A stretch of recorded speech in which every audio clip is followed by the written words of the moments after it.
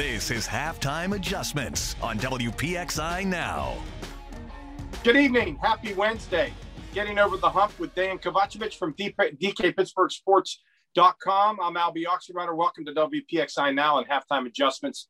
Well, let's just say it, Dan. Halftime Adjustments starts with the Penguins' goaltending situation, and I would just offer this. What we've seen up to this point is what we'll get, unless something, of course, changes. But I believe that that's how things are. What you've seen in these first series of games is exactly their situation. Well, the Penguins had better hope that you're mistaken, Albie. I mean, that said, you know, including last night's 3-1 loss to Washington, that's now the quarter pole of the season. I don't know how many people realize that. It's 56 games, 14, you know, do the math. To some extent, you are what you are. And I would think that there are a lot of things that are alarming to the Penguins about who they are through a quarter pole. Sidney Crosby has one even strength goal. That was an empty netter through 14 games. Evgeny Malkin, I don't even recognize. He's being outscored on his own team by Teddy Bluger. Jason Zucker, I still don't know what they have in Kasperi Kapanen. You could just go right down the list. The defense is a little bit of a different boat because they've been banged up. But then you get to the very back, and that's got to be the foundation of any contending team. We've seen that over the years in Pittsburgh. We were blessed to see Marc-Andre Fleury here for a long time. Matt Murray came along and had the great entrance that he did. Enough to convince the Penguins, and I don't think anybody disputed this at the time, to let Flower go. And then Tristan Jarry's handed, after a really good season, Albie, really good season, top 10 NHL goaltender last year across the board in all statistics, in which he looked confident. He battled to get his job, so you didn't wonder about him mentally. You know what I mean? Like, he entered training camp as a distant number 3, and he won the job, and now you watch him, and this isn't to suggest he's the reason they lost last night. He isn't. They got outshot 42-27. They got outplayed in every facet. But when you see his heels way in the back of the net and how passive he is right now, that's not the Jarry from last season. It's just not. It's just not. And I will agree with you that, you know, it's still relatively early in the season, but it is a shortened season and everything gets amplified. And it seems as if Jarry will make strides where he seems to be getting better. But the very fact that they are 1A and 1B, and I think that everyone hoped they were reaching a point where they would get out of that and just have a 1 and a backup. And I think the fact that they are 1A and 1B, and certainly not to suggest that many of these losses are Jarry's fault, but clearly it's different being the number 1 goalie. You know, from a psyche standpoint, it's different when you're number 1 than what he did last year, for instance. And you think, is that a possible explanation for what we're seeing? It's possible. It's possible. I'm not sure that it would explain the technical aspects of it, why he's so far back in the net. I asked him about it last night after the game, about any work that he'd have done of late with Mike Buckley, the goaltending coach, toward getting back to being as aggressive as he was last season. And he gave this stock answer about working hard. And I mean, that's kind of how he is. That's not a knock. It's just everybody has a different personality. And there wasn't, you know, there's not much there. I mean, yes, he made some very good athletic saves last night. Yes, you can take encouragement from that if you choose. Mike Sullivan chose to do that. But I'm watching his overall goaltending. One of the benefits of being inside the arena is you don't have to watch what the TV cameras are showing you. You can just, you know what I mean? You just pick out a player or you pick out a facet and pay attention to it. And I did that all night with him. And I kept waiting. Go ahead. And it is early in the season, and I don't want to amplify any of the things we're talking about here, but I'm looking at, after the loss to Washington, 3-1 loss to Washington, you look at the schedule. The Penguins have the Islanders, then the Islanders, Then they had the Caps and the Caps. And then they had the Islanders and the Islanders again.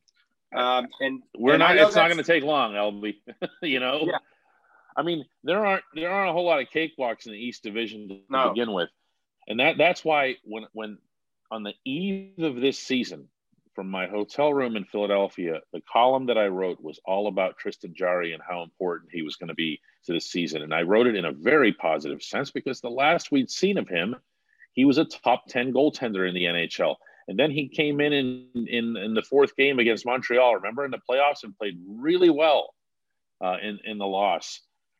So I thought, all right, look at the rest of this division. Who do you have as really good goaltenders? You have obviously the duo of Tuukka Rask and Yaroslav Halak in Boston.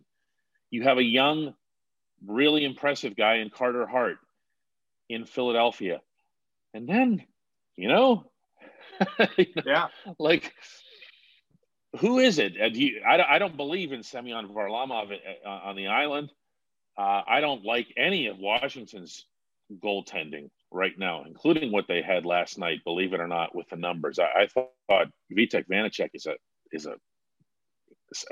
he's just a mess back there.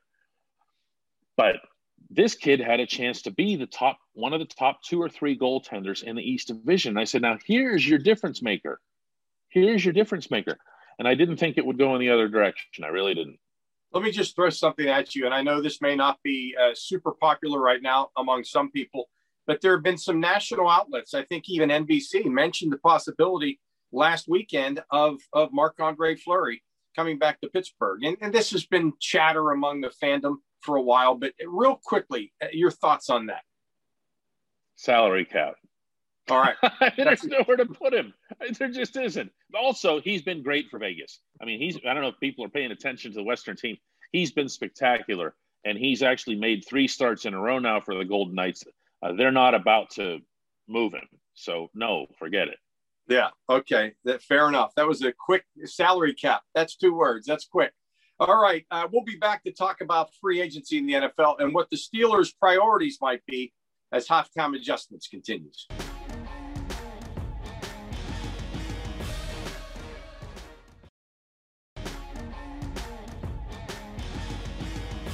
Welcome back to Halftime Adjustments, and we're starting to see signs of spring, and one of them is the start of the new year in the NFL and the start of free agency and all that good stuff. So, Dan, let's just throw it out there. To quote Chuck Noll, their problems are many and they are great. This isn't 1969. Those problems were way greater than these. But what can you point to as far as priorities for where the Steelers might channel their efforts priority-wise in free agency? Well, I guess the best place to start would be quarterback, since Kevin Colbert brought it up with some reporters, including Dale Lawley from DK Pittsburgh Sports today. He wouldn't lock himself in, and now that's smart. Why would he? He say Ben Roethlisberger is absolutely going to be our quarterback in 2021 when there's a situation that remains unresolved between the quarterback and the team. They've made it clear, Art Rooney said it publicly, that they're not going to enter the season with Ben having a $41.25 million cap hit. That would basically destroy the roster. And they haven't worked it out yet. So Kevin found a way to tiptoe around it and say this and that. And, Ben was good in the first half, not so good in the second half. He's still got some good things left in him. But let's not pretend that won't be issue number one as far as, whether it's free agency or the draft or any form of outside acquisition. Quarterback will be everything in the event that something doesn't get worked out with Ben. Beyond that, Albie, I don't know about you, but I'm not into this J.J. Watt thing. How about you? No, and I think that as we discussed on the Final Word the other night, if his name were something other than J.J. Watt, would anybody even be looking twice? I think this is the intrigue of a good story more than anything else. I mean, would it be cool? Sure it would. I mean, you see 3 brothers playing together, especially when one of them happens to be a multiple defensive player of the year. That's a pretty cool story. But I don't think it's realistic, and I certainly don't think the Steelers are in a position, getting back to your two words in the prior segment, salary cap. Yeah, salary cap, yeah. Get into J.J. Watt. No, they're not. I mean, he'd be in a rotation with Cam Hayward and Stephon Tuitt. And while that sounds nice, and those guys are getting a little bit older, especially Cam, you can't do that. I'd be looking around. When it comes to free agency, I don't believe they're going to keep Juju Smith-Schuster.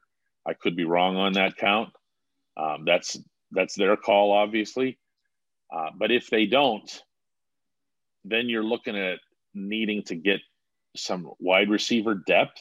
I believe in James Washington. I believe that he should be promoted up as opposed to being replaced from the outside.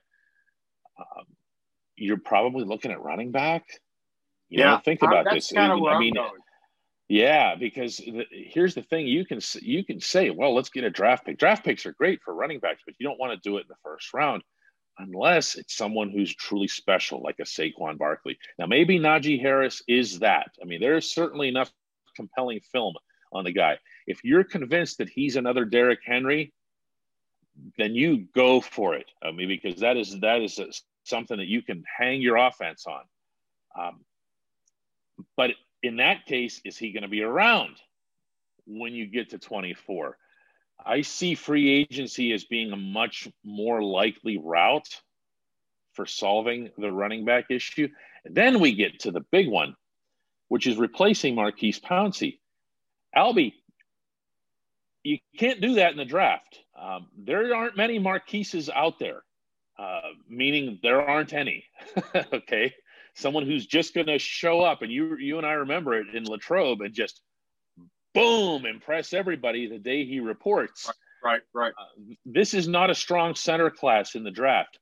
You're going to have to address that through free agency or trade.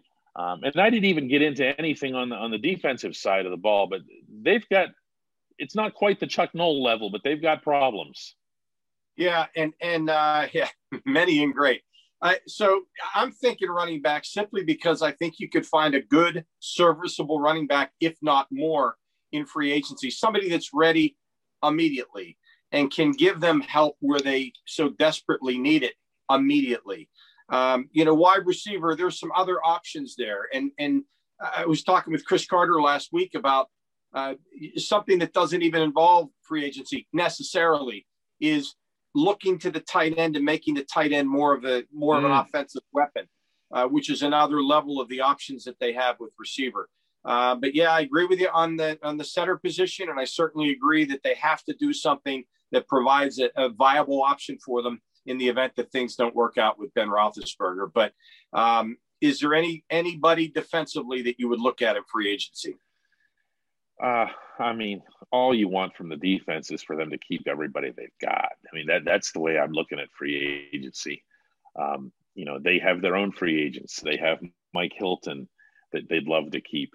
They have Cam Sutton that they'd love to keep, and then groom to be Joe Hayden's replacement. Other than that, you just want Devin Bush healthy. Would you want to see a potential successor at some point? If not very soon, for Vince Williams at the other inside linebacker position? Sure. Would you want to see some younger guys be in the rotation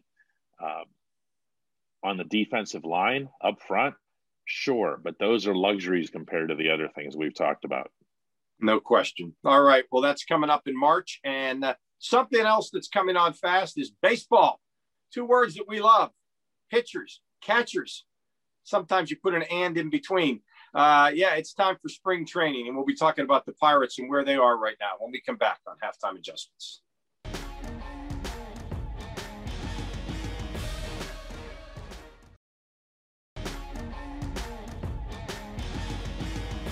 And our final longer segment concentrates on baseball and centers in on the Pirates. Pitchers and catchers report. That's always a fun thing to say, Dan, and a sure sign that one way or another, spring is on the way. That's an optimistic tone. It is. And I think you're going to see and hear and even feel some really positive vibes from the Pirates, from their players, from their coaching staff, and from their front office in the days to come. I'm flying down Sunday night and looking forward to it. I'm gonna do a week of spring training down there, and I purposely picked the opening week so that I can get as much of a glimpse as I can of the prospects, of who are all these players, these youngsters, and in some cases teenagers that they acquired in these trades.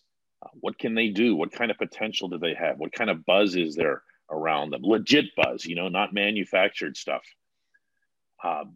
Unfortunately, I think what's going to happen here, what's going to happen locally, is everyone's just going to fixate on 2021, even though it could not be clearer from the Pirates themselves that, look, we'd like to go out and win as many games as we can, but no one's shooting for a World Series in 2021. No one's shooting for 500 in 2021, okay? So any disparaging remarks that anybody makes about what they're going to do in 2021, you have to understand that even to them, it doesn't matter.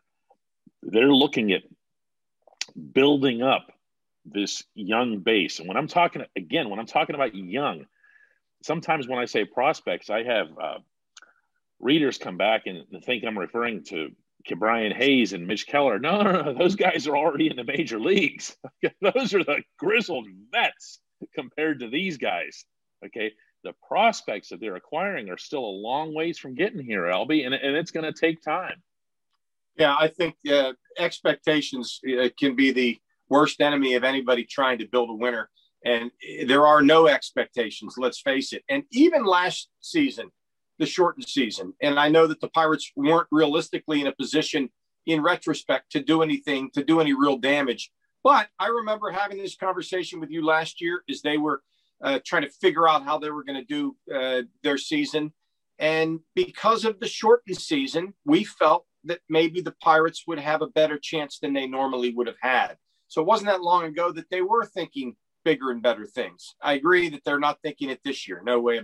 Yeah, I mean, last year was different. In 2020, they had players who'd been in the major leagues for a while, and in most cases, especially the offensive guys, Brian Reynolds, Kevin Newman, they were coming off what had been really encouraging seasons. I mean, Brian Reynolds was a top 5 left fielder in all of baseball offensively in 2019, and then he just cratered. Same thing happened to Newman. Same thing happened to Josh Bell. Same thing happened to Adam Frazier.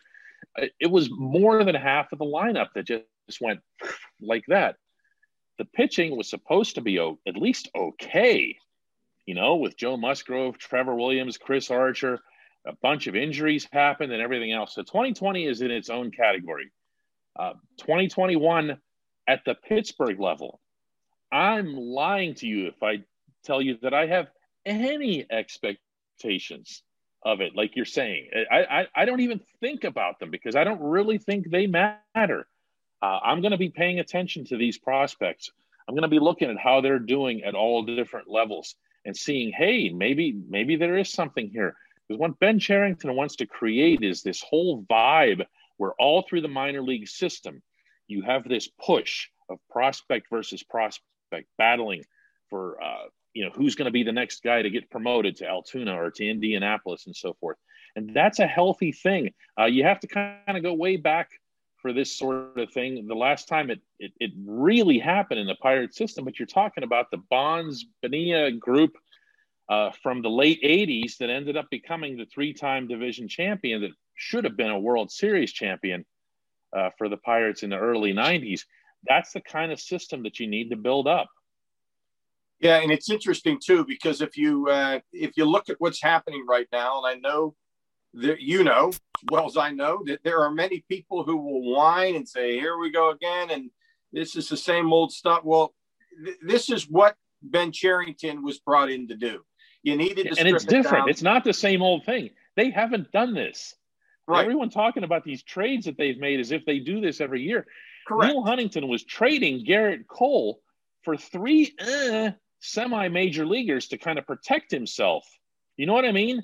So he'd have guys that he knew would at least make it to the majors, like Colin Moran, Joe Musgrove, Michael Feliz came to you in a trade for Garrett Cole. Well, what are you doing? You have to get high-end guys who are far away and believe in their talent and build them up and develop them. This is way different.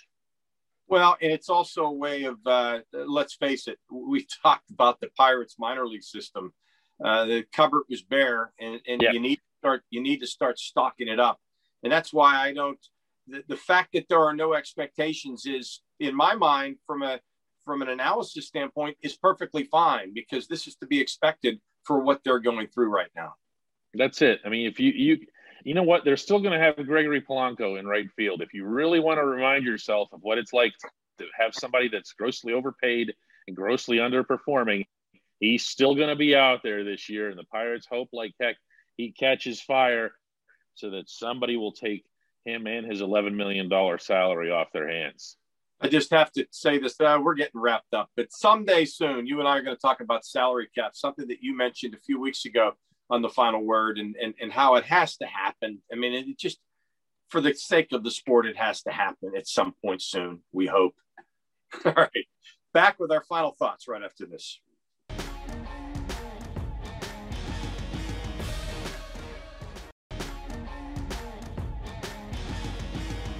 Welcome back to our final moments here on Halftime Adjustments. And Dan, officially, let's extend our condolences to you on the loss of your mother.